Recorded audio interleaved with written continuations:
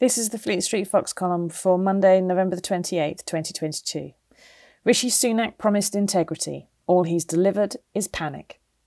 When he stood outside number 10 Downing Street as a freshly minted Prime Minister, Rishi Sunak told us this government will have integrity, professionalism and accountability at every level.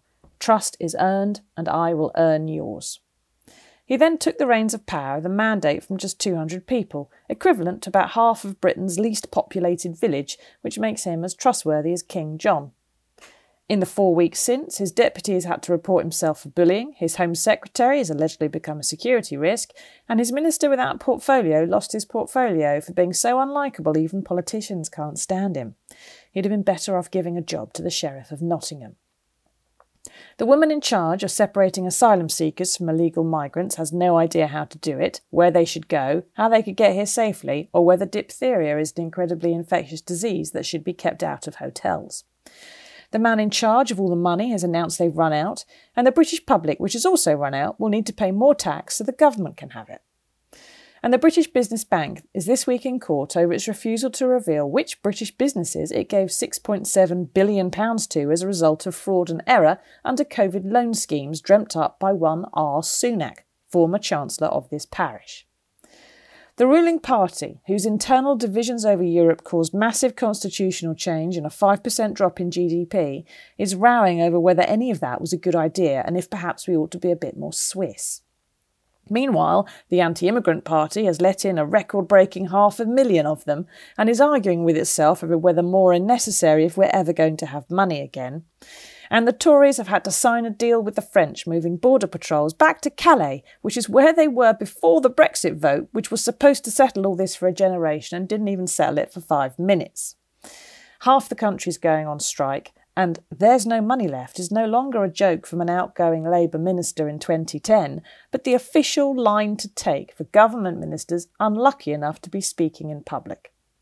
It is a further sign of just how well everything's going. Ministers are being stopped from speaking to the media.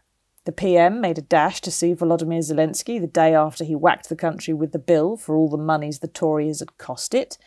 And the guy, widely reviled for seeding care homes with a deadly virus and then ordering frail people into them, for swanning off to Australia for a £400,000 fee while abandoning his constituents, for humiliating his wife and children and breaking up 2 families with a mid-COVID guidance-breaking fling, has managed to win the support of more voters than Rishi ever has. Even the decent, right, well done that lad decisions the PM has taken, such as his personal intervention to deliver the long-awaited medal for nuclear test veterans last week, came about in large part because Sunak's government is in a panic. They need wins wherever they can find them. And had he just won a general election with a thumping mandate from those atomic heroes would probably still be waiting for their gong. If his government had integrity, it would give those veterans the blood and urine records which are being denied them. If it had professionalism, it would have put Dominic Raab on gardening leave while the bullying investigations were investigated. And if it had accountability, it would not be in court this week defending the decision not to publish the list of businesses which were given 1.7 million bounce-back COVID loans despite having been set up about 5 minutes earlier, who boasted convicted criminals among their directors or who weren't asked later to pay back the cash they'd secretly spent on a new kitchen. At the time he set up the scheme, Rishi was warned it would be open to fraud. Treasury advisors still didn't meet with police to discuss how to close the loopholes until 4 months after the cash taps were turned on. The only reason a government doesn't want the taxpayer to see where the taxes were spent is because it all went horribly wrong. A PM with integrity, professionalism and accountability would know that and tell the government-owned agency to turn over its list to anti-corruption campaigners, journalists and data crunchers to provide the scrutiny that the taxman hasn't. A government with those qualities would have a reasonable chance of winning a general election.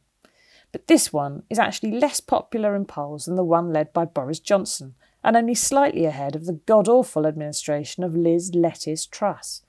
The doom spiral is the only thing that has a chance of winning. Rishi is a decent sort. When the veterans sighed and cried at his announcement last week, and he heard their stories, he seemed genuinely moved. But unless he delivers on something other than obfuscation, cover-ups and panicky politics so gimmicky that even Boris would blush, he may not even last long enough to see them get their medal. Pollsters say he's got 6 months. I say he's got 3. The winter of discontent will finish a lot of things off, and Rishi Sunak's government might well be one of them.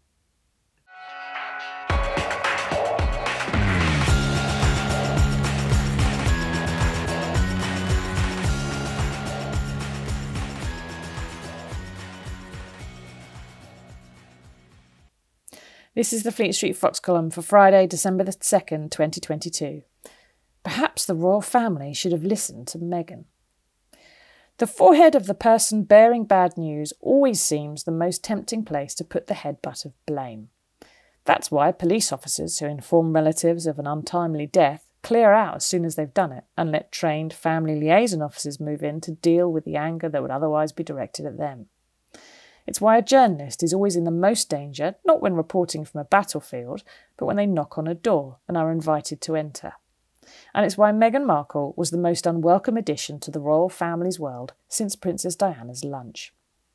Meghan was praised as a breath of fresh air, and then, like every American, told off for being too brash. She was feisty until she was angry. She was determined, then opinionated, switched on and then woke, a multiracial flag bearer until she started talking about being black. That change in tone is precisely what happens to every person of colour, every woman, every minority, every activist, everyone who's disabled. You are welcomed until you are not, and the thing which makes you unwelcome is usually making a noise about the problems you can see and other people would rather not. Now, I'm no Meghead.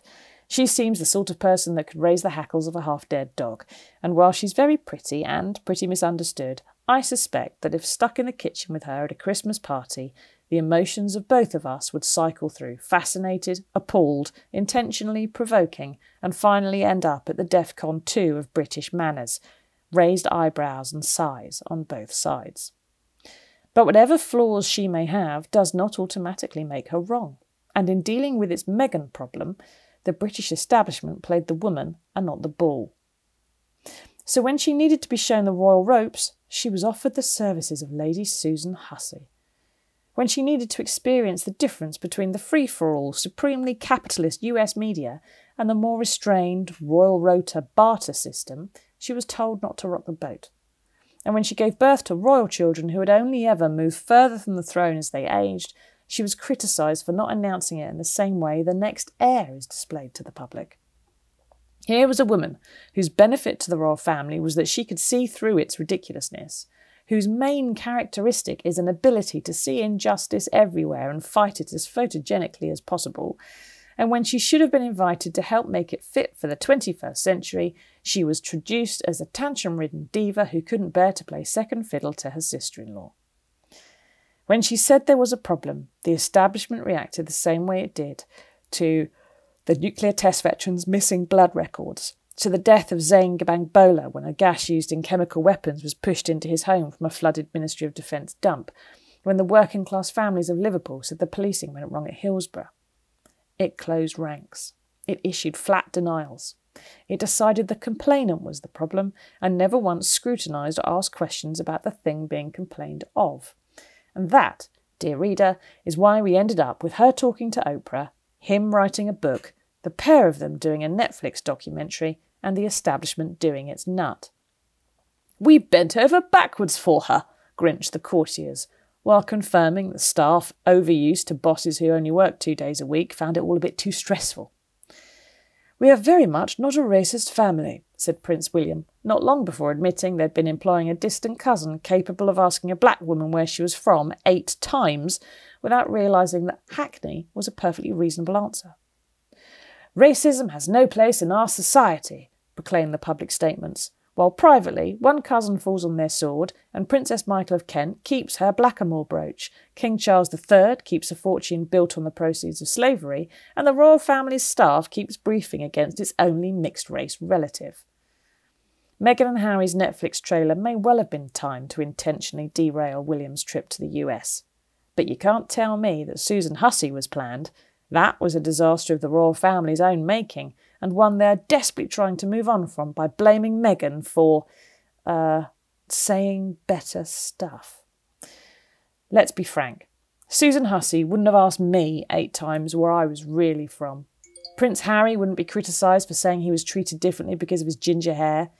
And if the problem Meghan had raised was a worrying lack of caviar, it would have been investigated and resolved by tea time.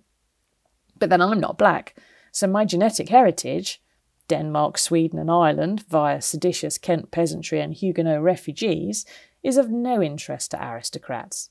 They already know I'm a serf, in the same way they can smell the difference between a Chesterfield sofa and a DFS recliner from 100 yards away and with a heavy cold. Anti-ginger sentiment would be Harry's truth to tell, and not enough caviar? Gadzooks, Jeeves, get thee to Harrods and hang my valet on the way. Meghan's genetics are as mixed as anyone else's, but hers are more of a threat to a delicate class system whose survival depends on people staying where they're put. Her saying she's treated differently because of her skin colour gets a bit close to the royal bone, and a person of colour with money and influence raising a problem is, clearly, not counting their blessings. Had the establishment scrutinised the nuke veteran's story of missing medical records, we'd know where they are and what they say. Had it listened to the Hillsborough families, police officers would have gone on trial in the 1990s and justice would have been delivered before the 97th victim died. And had it heard what Meghan said and responded by investigating it, she and Harry would be making documentaries that made the royal family look good. She'd still be pissing off Piers Morgan, of course, and no doubt upsetting the in-laws at Christmas, demanding a vegan turkey, urging everyone to exchange wisdom rather than presents, and getting up a petition to give the Sandringham house elves their freedom and knitted tiaras. But so what? What actual damage to the institution would that cause? And what benefits would it bring to show the world that this family of overprivileged, overdressed and over-the-top people could blend with someone very different? If the British establishment only took criticism and scandal as an opportunity to improve rather than an excuse to suppress, every citizen in the land would have a better time of it.